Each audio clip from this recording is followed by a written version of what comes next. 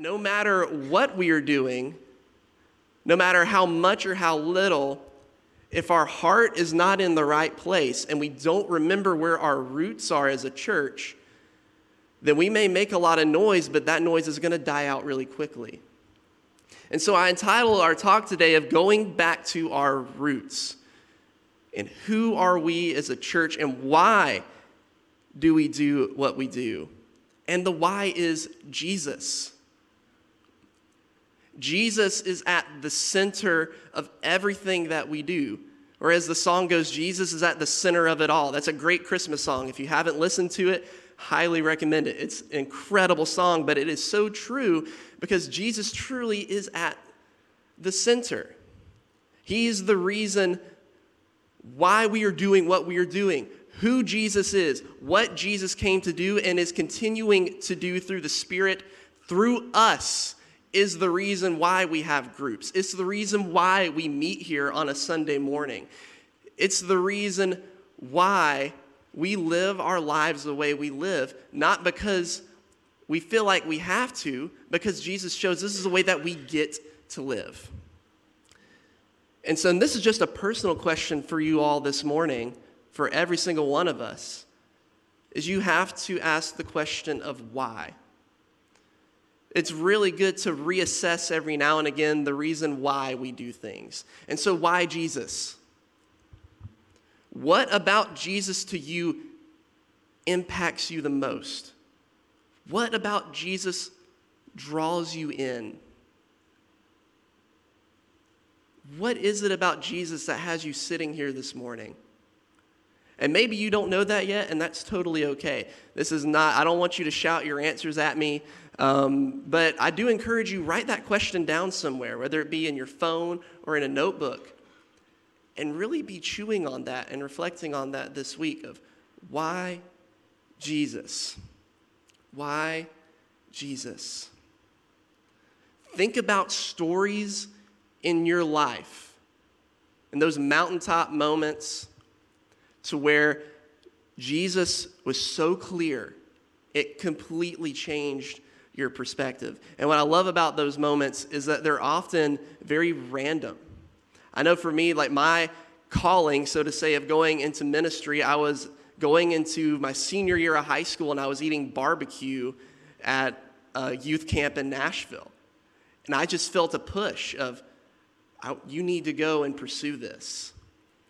And I was like, oh, okay. And it really caught me off guard, but it's over those little simple things. But it's good to look back to those mountaintop moments because it's so clear again, because sometimes, and most of the time, life is really foggy. Life is really hard. It's not very clear. And so sometimes going back to those moments are our saving grace and will get us through a really tough time. But for me, and if you've heard me speak before, you know I'm a little bit of a Bible nerd. I love looking at the little intricacies and details that we find in Scripture. And so this morning, I want to take you through a few stories that have truly made an impact on me the most. And we're going to look at stories that involve a desert. We're going to look at a story, and all of these are about Jesus. Story about Jesus when he goes to a church or a synagogue. It's basically their church back then when Jesus was walking the earth. We're going to talk about tents. And we're going to talk about some fishing as well. And so we're going to be kind of all over the place. And so if you have your Bibles, you can go ahead and open up to Luke chapter 4 or log into your Bible app. We're going to be starting off here in Luke this morning and then later jumping over to John. And a little bit of context before we jump into this particular story. I want you to see with this one is that Jesus knows. I know you probably already know that. But Jesus truly knows and understands. Not just like a reading our minds kind of thing, but as we'll come to see here in this first story in Luke chapter 4 of Luke's gospel, that Jesus loves us so much that he wanted to experience what we as human beings experience. And so, without further ado, a little bit of context to this story is This is, in Luke's gospel, the very start of Jesus' ministry. And so we see in the previous chapter, we have John the Baptist, which is Jesus' cousin. And John's whole calling, the whole reason he did what he did, he wasn't just a wild man who lived in the wilderness, right? He was fulfilling the Old Testament prophecy of preparing the way for the king, preparing the way for Jesus, preparing the hearts and minds of the people of Israel, so when Jesus shows up, they don't miss him. And so in the midst of John doing all of this amazing work around the Jordan River, then his cousin walks up. And Jesus gets baptized as an example to us of the start of something new. And if you remember the story, if you don't, what happens is Jesus goes under, and as he comes up, a dove, the Spirit of God, comes down upon him from heaven. And then the voice of God says, "This is my Son, in whom I am well pleased." So Jesus has this incredible mountaintop moment, right? And then, immediately after this, I think the Spirit does a little bit something unexpected. And so if you want to go ahead, we're going to start at verse 1. Then Jesus, full of the Holy Spirit, returned from the Jordan River, and he was led by the Spirit into the wilderness, where he was tempted by the devil for 40 days.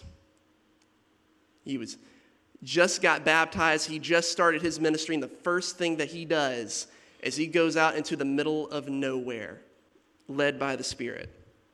And Jesus ate nothing at all at that time and became very hungry. Then the devil said to him, "If you are the Son of God, tell this stone to become a loaf of bread."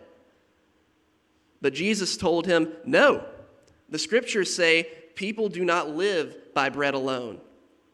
Then the devil took him up and revealed to him all the kingdoms of the world in a moment of time. "I will give you the glory of these kingdoms and authority over them," the devil said, "because they are mine to give anyone I please. I will give it all to you if you will just worship me." And Jesus replied, "The scriptures say you must worship the Lord your God and serve only him." Then the devil took him to Jerusalem, to the highest point of the temple, and said, "If you are the Son of God, jump off. For the scriptures say he will order his angels to protect and guard you, and they will hold you up with their hands so you won't even hurt your foot on a stone." And Jesus responded, "The scriptures also say you must not test the Lord your God." And when the devil had finished tempting Jesus, he left him until the next opportunity came. And so there's a lot going on here. And if you grew up in church like I did, normally you focus on the temptations themselves, right? Because that's a really big chunk to meditate on to begin with, right? I mean, how many of us have had a temptation or a testing that is that strong when we are in that position where we are all by ourselves, where we feel alone? Probably a lot of us, right? But something that really, really just makes Jesus real for me is the fact that he did this. Is the fact that Jesus emptied himself in a way to where he was hungry. Have you ever thought about that? The Son of God who was there when the universe was created, whose whole existence up to that point was in relationship with God the Father and God the Holy Spirit in heaven, a place where we desperately want to be. And because Jesus and God loved us so much, he became hungry. Jesus knows what it feels like to go without food and to hunger. It's something so little and so simple, but so profound to me.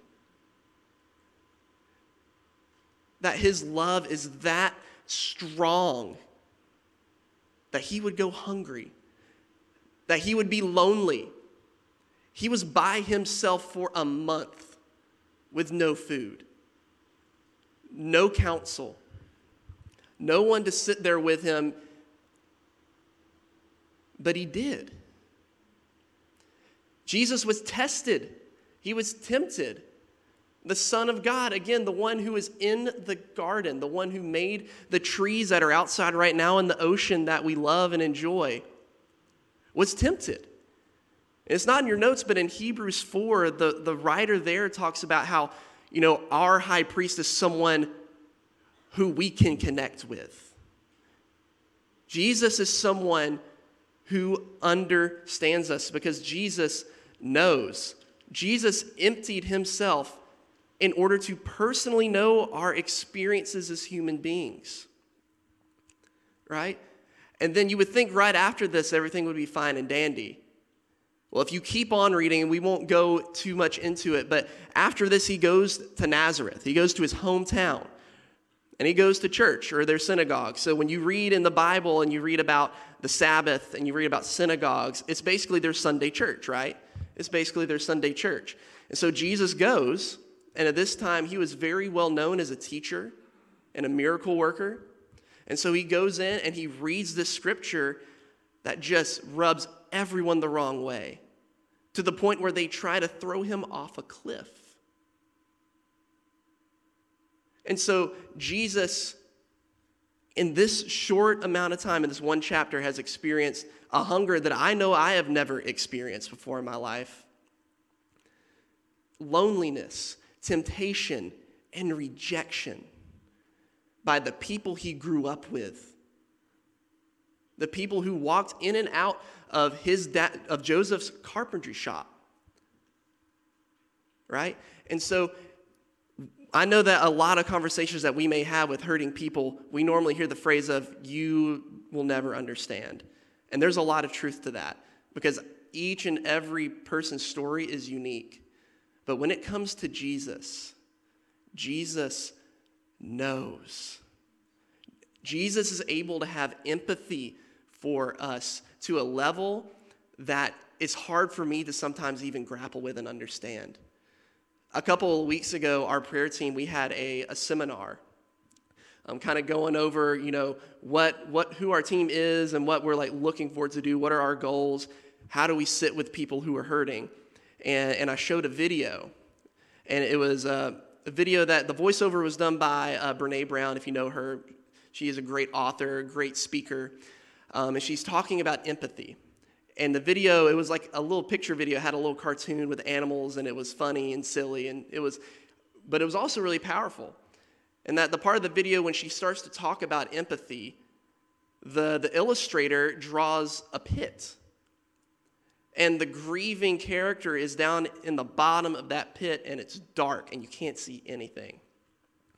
And what she says empathy is getting a ladder, climbing down into that hole, and sitting with them and being with them. That is what Jesus has done for us. That is the power of Jesus. And it doesn't seem miraculous. It doesn't seem like some of his other miracles. But for me, the things that make it raw and real and so impactful to me are those little things like that. It's just the fact that Jesus knows. It gives a whole new perspective for me with all of the miracles, because he's not just coming in, not understanding, but knowing that he can fix it. He's coming in with a deep understanding of, I have seen and known you before you were even born, before you were a thought. And I know exactly what you need. And so if that's what you need to hear this morning, is that Jesus knows. The next story we're going to look at, I like to title it, Jesus Steps on Toes. And this is one for me, as someone who has really had to grow with dealing with conflict. This is one that I have struggled with throughout my life of, okay, how can I be like Jesus, someone who is loving, but also someone who doesn't back down when it matters most?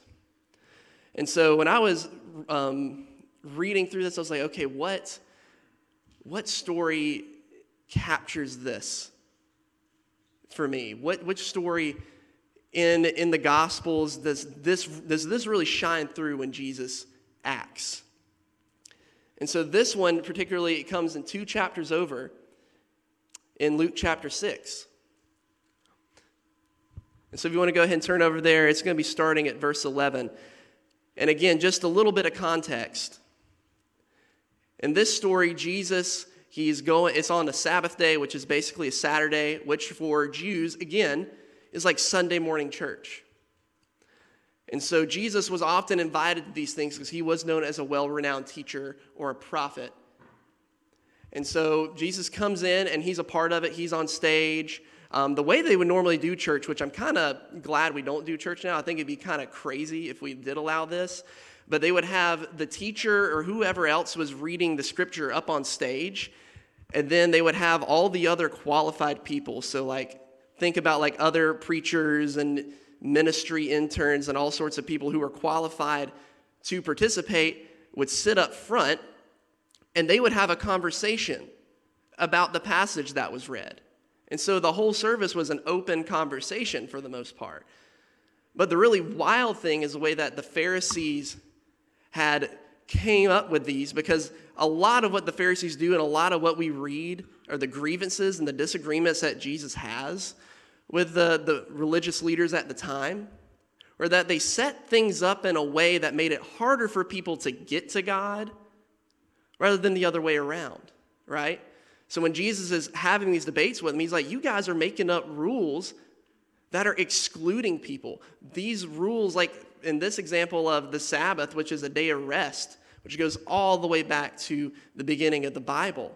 On the 7th day of creation, God rested. It was supposed to be a day of rest. It was made for people, right? But what happened is just tradition after tradition comes in until it gets to where on the Sabbath day, you have all the people who have everything right or have it all together in the front row. And if you were a woman, if you were a child, or in this story's particular case, if you had any type of physical deformity or sickness, you're in the back and you're sitting down and you get to be there, but you don't get to say anything. I can't imagine going into a church like that. Some of you have been in churches like that before, where you walk in and because you're not in the inner circle, you don't feel welcome. You feel like I'm not supposed to be here, right? You have no pull. You have no say. The whole gig is there for the inner circle. So in a sense, that's what's going on here. And Jesus is at the synagogue.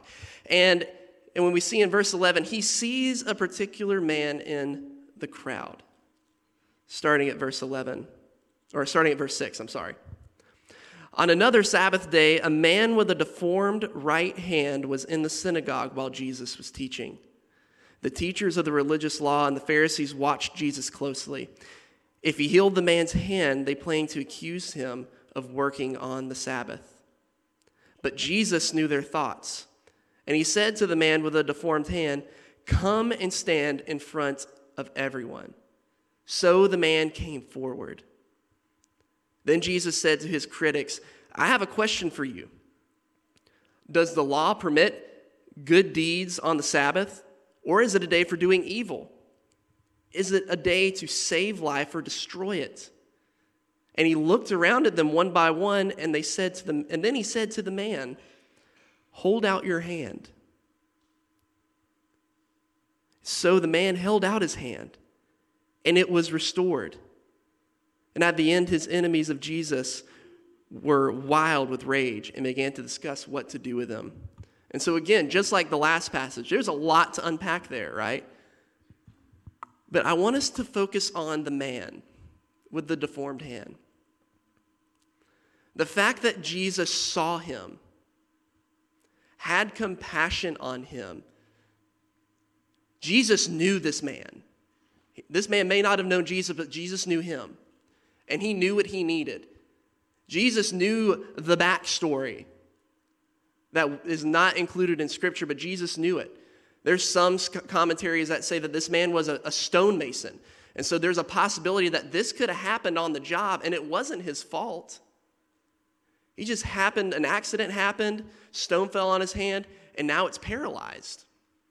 And now he can't work. How is he going to provide for his family?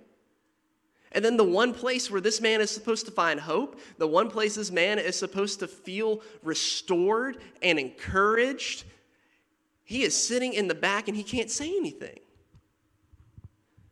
He can't get any help.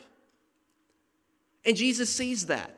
And Jesus knows that. And he says, come down front. And I want us to notice this. Before Jesus did any healing at all, Jesus included this man in what was going on. Before he healed him, before he changed his circumstance, he says, I want you to come down front with all of these other smart people, all these other rabbis and Pharisees and religious leaders and other words that just don't really matter, other than the fact that they thought they were better than everyone else and they thought that they knew God. But they didn't recognize that God was on stage right in front of them. Jesus brings them down front and says, what are we doing here, guys? What are we doing? And Jesus is challenging the very way that things are. Why? Because he wants us to see the world through his eyes. And as someone, I grew up in a fairly conservative church, right? A lot of my story is I grew up in church. Church is a really big part of my life. My dad was a deacon for like 30 years. My granddad was a preacher. I think he's still preaching sometimes. I have no idea. So church is a really big part of my life, and I've seen what it looks like in church leadership. And oftentimes what happens is we get so bogged down on things that don't matter. We try to get the right lighting. We try to get the right this and that, and everything has to be this way. And we're so focused on those things. There are hurting, grieving, broken people walking through doors of churches today that will go unheard. And that breaks my heart. Because of what they look like, because of what they're wearing, because of who they are perceived to be. And it riles me up, y'all, because I've seen it. I've been on leadership teams where that was a thing. I grew up in a church where a woman could not speak in front of a man. And it still irks me to this day. Because guys, we're so worried about things sometimes that just are missing the point. And Jesus is like, this person is hurting. This person needs me. This person needs love. They need to know they are created in my image. And sometimes we need that wake-up call. And as we see here, sometimes it doesn't really, just like in the previous story, it sometimes rubs us the wrong way. But I want us to see here that no matter what, and I think this is what would help us as a church as we continue to look forward and help you, if you are a follower of Jesus, or if this is something that you're just starting to dip your toes in, is when you look at someone, just assume there is way more to the story. There's way more to what meets the eye. And when you start there, we become open to Jesus. We become open to seeing the world through the eyes of Jesus. And that takes patience, and that takes sometimes a lot of time, but let me tell you, it is worth it. And so then the third story here, this isn't a very long story, but it shows that Jesus comes close to us. So we're done with Luke. If you want to flip over to the Gospel of John, that's where we're going to be for the rest of this morning. And by rest of this morning, I don't mean until lunchtime, I promise. We're going to be at the very beginning of John's Gospel here in John chapter 1. And this is honestly these 14 verses, which we're only going to read verse 14. But if you ever need a pick-me-up, or you ever just need to sit and be with God, I highly recommend reading these verses. John writes this beautifully. It's this basically remix of Genesis chapter 1 of God creating the world, but he's putting Jesus into the mix here. And then we come to verse 14, which is at the very end of this little soliloquy at the beginning of this book. And so the Word became human, or became flesh, and made his home among us.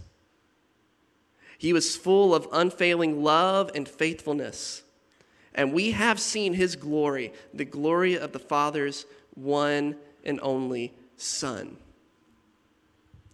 I want you to hold on to the phrase, he made his home among us. In other translations, that's dwelt. I think I like that word a little bit better. That Jesus, the Word of God, came and dwelt with us. And if you look a little bit deeper, and if you're like me and you like to do that, with the New Testament being written in Greek, oftentimes a really cool thing about that language is there's always something a little bit deeper to go. And that's how this passage is here, is that this passage here, the word dwelt or made his home among us, literally means to set up one's tabernacle or tent. If you don't know what a tabernacle is, it's basically just a big tent. And if you go all the way back to the book of Exodus, one of my favorite books, the very end of Exodus, when we see, if you know the story, or if you don't know the story, it goes like this. Israel's in bondage in Egypt. God redeems them, saves them from that bondage through Moses. They then go out into the wilderness. They have some good times. They have a lot of not so good times, right? And at this point in the story, God is up on this high mountain, and Israel's down below it, and they've done some pretty messed up stuff up to that point. But even after all of that, after Moses, he gets the 10 Commandments, this covenant with his people, and he comes down, and they're doing exactly what they're not supposed to do. They're worshiping other idols. And so Moses has to go back up and still talking with God, and this whole mess. That at the end of all of that, regardless, one of the very last verses in the book of Exodus was God, or the smoke or the presence of God came off of the mountain and went down into the camp. God's presence came down to be with his people in the midst of all of that mess that was going on. Jesus does that again here. Jesus wanted to know what it is like to be human, being fully God and fully man, right? It's a mystery that we may never really figure out until we go see Jesus. But regardless, Jesus wanted to know and emptied himself in order to get on our level. Jesus saw what was hindering us from being with God and being in God's presence. And he challenged the status quo in order for us to see the world through his eyes so we can start moving in that direction. But before he could do any of that, he had to move into our neighborhood. And that's exactly what he did. Is Jesus, seeing our condition, he had compassion on us and moved in right next door. And something that's so encouraging to me in this is that Jesus is always less than a block away. He's right there with us. He knows. He loves us. He has compassion for us. And he is right next door. And I think what's so cool about this is that I think Jesus knows and is showing us that the best way to make change is through relationships. If we as a church, we want to make a big impact on Pensacola, if you as a Jesus follower, or you wanting to know more about Jesus this morning, if this is what you want to do, you can have the best ministry in the world with all the resources, but if you don't have relationships with people, it's going to fall flat. And I'm preaching to myself this morning, y'all, is that relationships are hard. They're complex. They're messy. You can't really have a giant game plan and it go from point A to point B exactly how you like it in relationship. It is a lifelong process.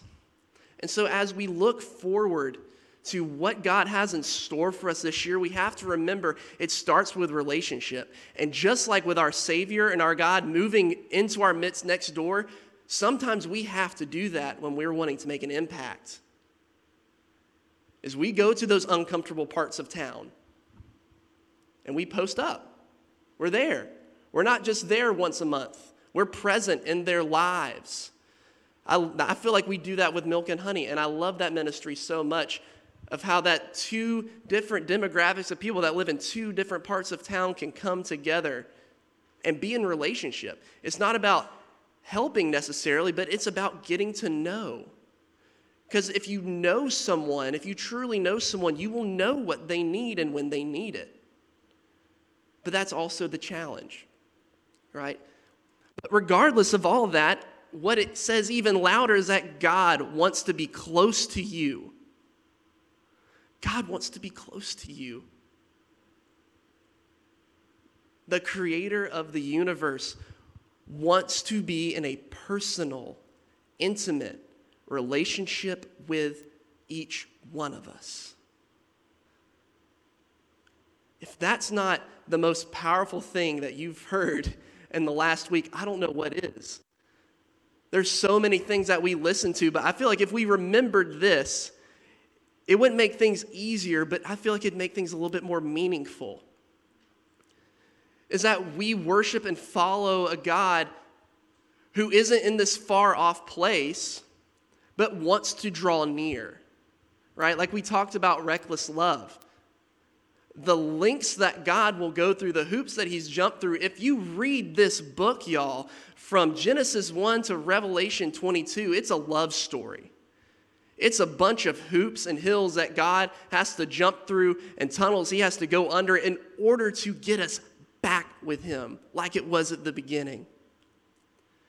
It's not just a book of rules. It's not a book of stories. It is a true love story of God wanting to be with us.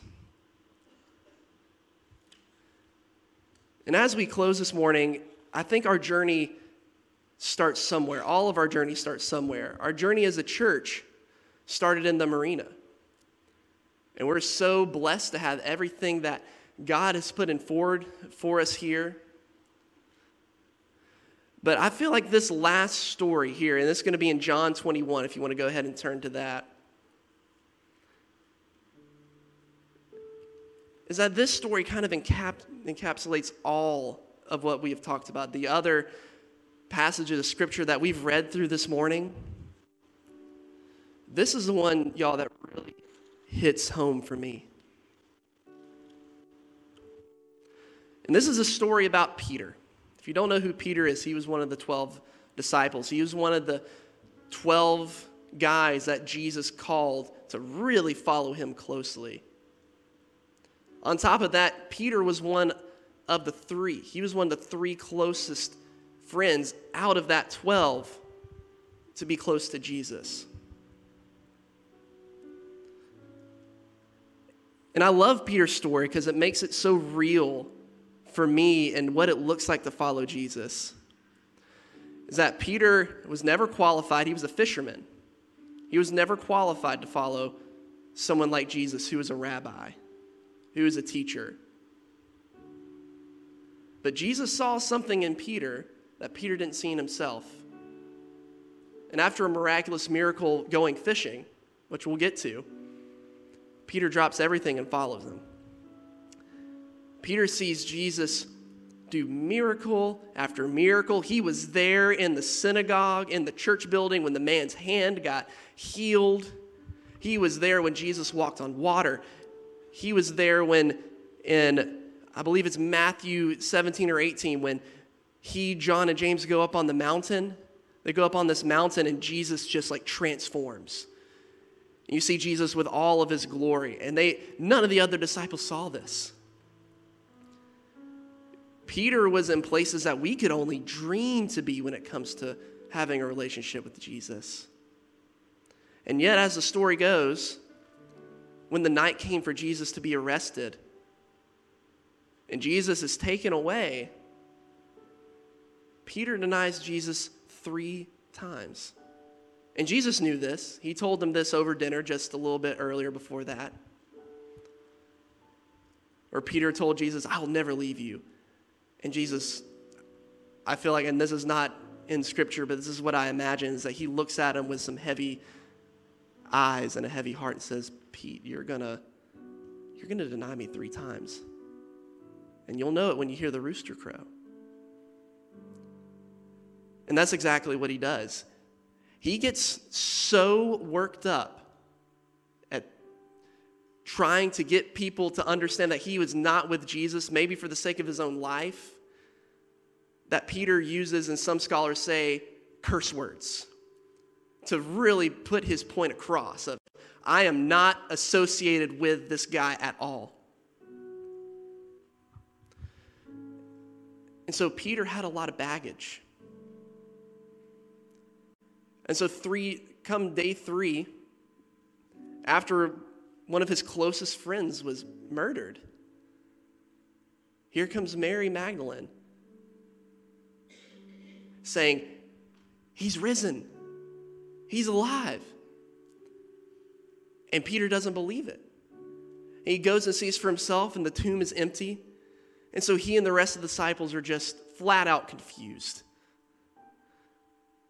And so he turns to some of the closest guys that he's got to know over the past 3 years and says, "Guys, I think I'm going to go fishing."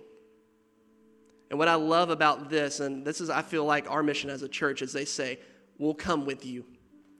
They don't let Pete go out in the middle of the lake, in the middle of the Sea of Galilee by himself. They go with him and they fish. And so they fish all night. And something interesting about how they fished back then, they didn't have, I'm not a fisherman, so I don't know what people use nowadays, but they didn't have computers, they didn't have trackers, they didn't have fancy rods or bait. What they did is they would go out in the evening, and they have oil lanterns on the side of their boats. And what those would do is they would attract bugs to the oil lanterns. And so the fish, which were mainly tilapia, would come up to the surface, and then they would take their nets and get them, right? That's how they fished. And so these 11 guys are out here in the middle of the night fishing from dusk until dawn. Nothing. Don't get a single fish, period. And to Peter's surprise, he sees out on the shore, there seems to be a guy standing out there. Like, what is this dude standing here at 5 a.m. on the beach? This doesn't make any sense. And then he hears him trying to say something. "Hey, have you caught any fish?" And he replies, "No. We've been fishing all night. We haven't caught anything." And then the man says, "Throw your nets to the right side of the boat. You'll catch some." Which, if you were a fisherman back then, you're like, "This dude's crazy. It's light out. The fish aren't going to come up and bite. It has to be dark. Our oil lamps aren't going to work if it's in the morning." But he's like, "All right, whatever." And he throws his net over to the right side, and lo and behold, there's so much fish, the boat nearly sinks. And if we go all the way back to the start of Peter's journey, Jesus did the same miracle the first time they met. When Jesus was teaching on the shores and he sees Peter again coming in, not catching anything, he says, "Hey, let me use your boat." And they go out and he finishes teaching, and the same thing happens. He says, go throw your nets on the other side, you'll catch some fish. All of this is running through Peter's mind, as well as everything that he just did 10 days before when Jesus was arrested.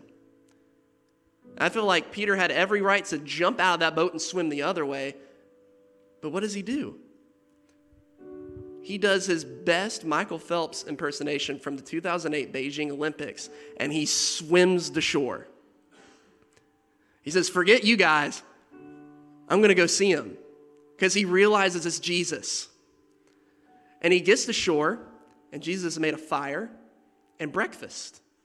And so they're all reminiscing and enjoying their time with Jesus. And then we get to verse 15, when after breakfast was completed. And after breakfast, Jesus asked Simon Peter, "Simon, son of John, do you love me more than these?" "Yes, Lord," Peter replied. "You know that I love you." "Then feed my lambs," Jesus told him. Jesus repeated the question again. "Simon, son of John, do you love me?" "Yes, Lord," Peter said. "You know that I love you." "Then take care of my sheep." A third time, Jesus asked him, "Simon, son of John, do you love me?" Peter was hurt that Jesus asked this question a third time, and he said, "Lord, you know everything. You know that I love you." And Jesus said, "Then feed my sheep." And so again, there's a whole lot to unpack here, but when you're reading this and you read love, in our language, love is just one word. We can say, "I love my wife," and "I love nachos." And there's a bit of interpretation that has to go on there, right? But in the Greek, there was a hierarchy. There was different words for different kinds of love. And so ones that we see the most here in scriptures, we have eros, which is like a romantic love. We have phileo, which is like a brotherly love, or as I've heard it said before, a Facebook kind of love. It's very linear. It could mean a little bit. It could mean a lot. But it's like a buddy type of love. And then we have agapeo, or you might have heard the word agape before. And that means like a sacrificial love, like a love you have for your kids. Like, I love them more than I love myself. And of all the Greek words for love, that is at the top. That is at the top of the Greek love hierarchy. And so when we read it in this way here, there's such an amazing detail that God, when he spoke through John and inspired John to write this and to share this story, that I think is absolutely incredible. Is that Jesus, the first time he asked him, he says, "Peter, do you agapeo me? Do you love me more than anything in the world?" And Peter says, "Jesus, you know that I phileo you. I love you like a brother. You know what I did. You know what I did 10 days ago. I love you like a brother." So Jesus looks at him again and says, "Simon, son of John," that's his IRS name. It's his legal name. "Simon, son of John, do you agapeo me? Do you love me more than anything?" And Peter again says, "Lord, you know that I phileo you. I have nothing else to give. You know what I did to you 10 days ago. I don't deserve that kind of love. I can't give you that love because I didn't give you that love then. It's all I have." And then Jesus, the third time, says, "Simon, son of John, do you phileo me?" What Jesus does here is he lowers the love bar for Peter. He knows Peter can't give him that type of love right then. But I think what Jesus is communicating here is that, Peter, it's not about your capacity for love. It's about my compassion for you. I've always loved you, Peter. I've never not loved you. Y'all, this is the God that we are worshiping. Someone who will be with us as Jesus meets us right where we are. He doesn't say you have to fill out this list and then you can come to me. He doesn't say, well, you have to go through 3 months of classes and then you have to do this and then you can be my disciple and then you'll be loved. Jesus loves you right where you're sitting right now. Jesus is calling to be close to you right here in this place. And that is a cause for celebration. That is a cause to be open to it. Where else in this world are we going to get that? I don't think anywhere.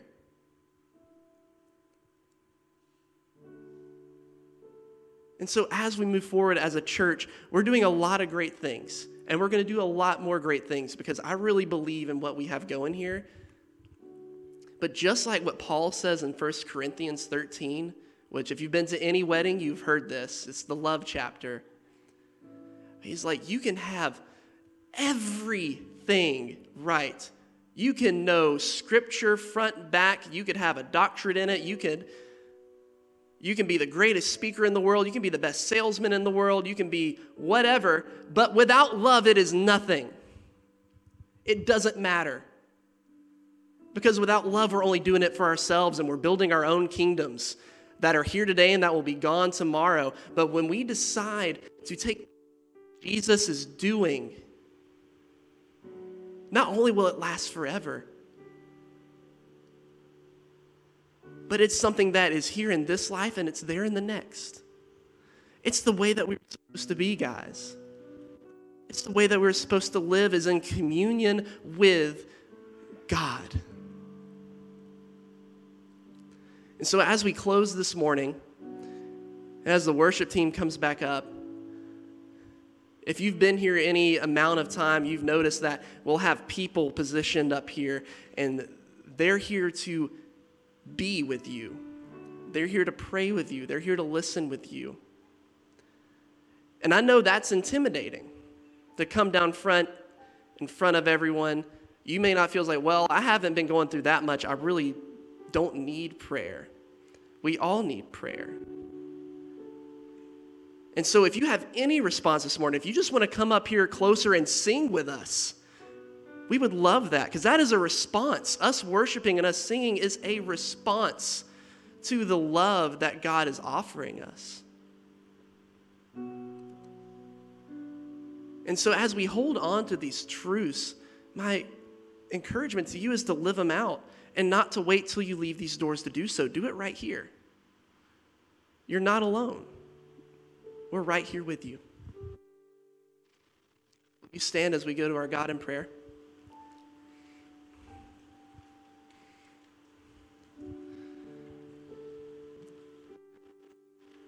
God, who knows us, sees us, and loves us,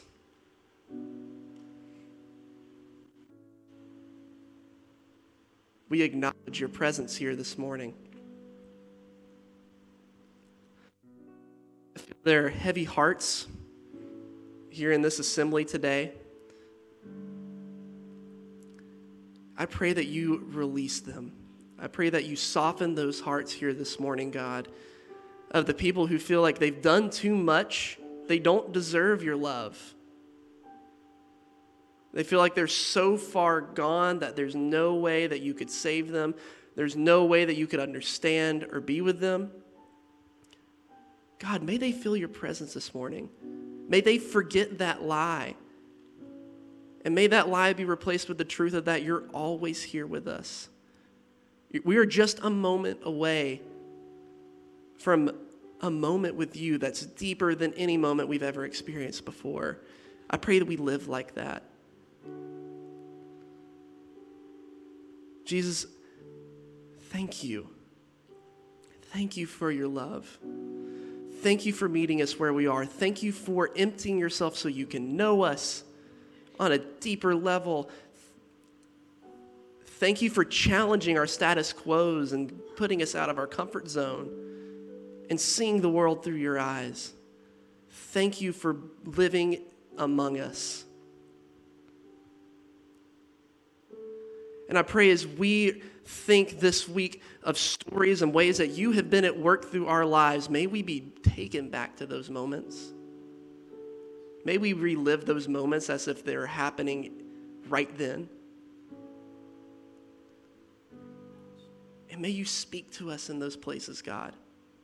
May we be a church that is so grateful, full of gratitude for what you have done for us, that we know no amount of charisma or enthusiasm could ever replace gratitude. That we live grateful lives. We cling close to you, God, as you cling close to us. And may that infect everything around us. Jesus, we love you so much. And it's in your name that we pray this. Amen.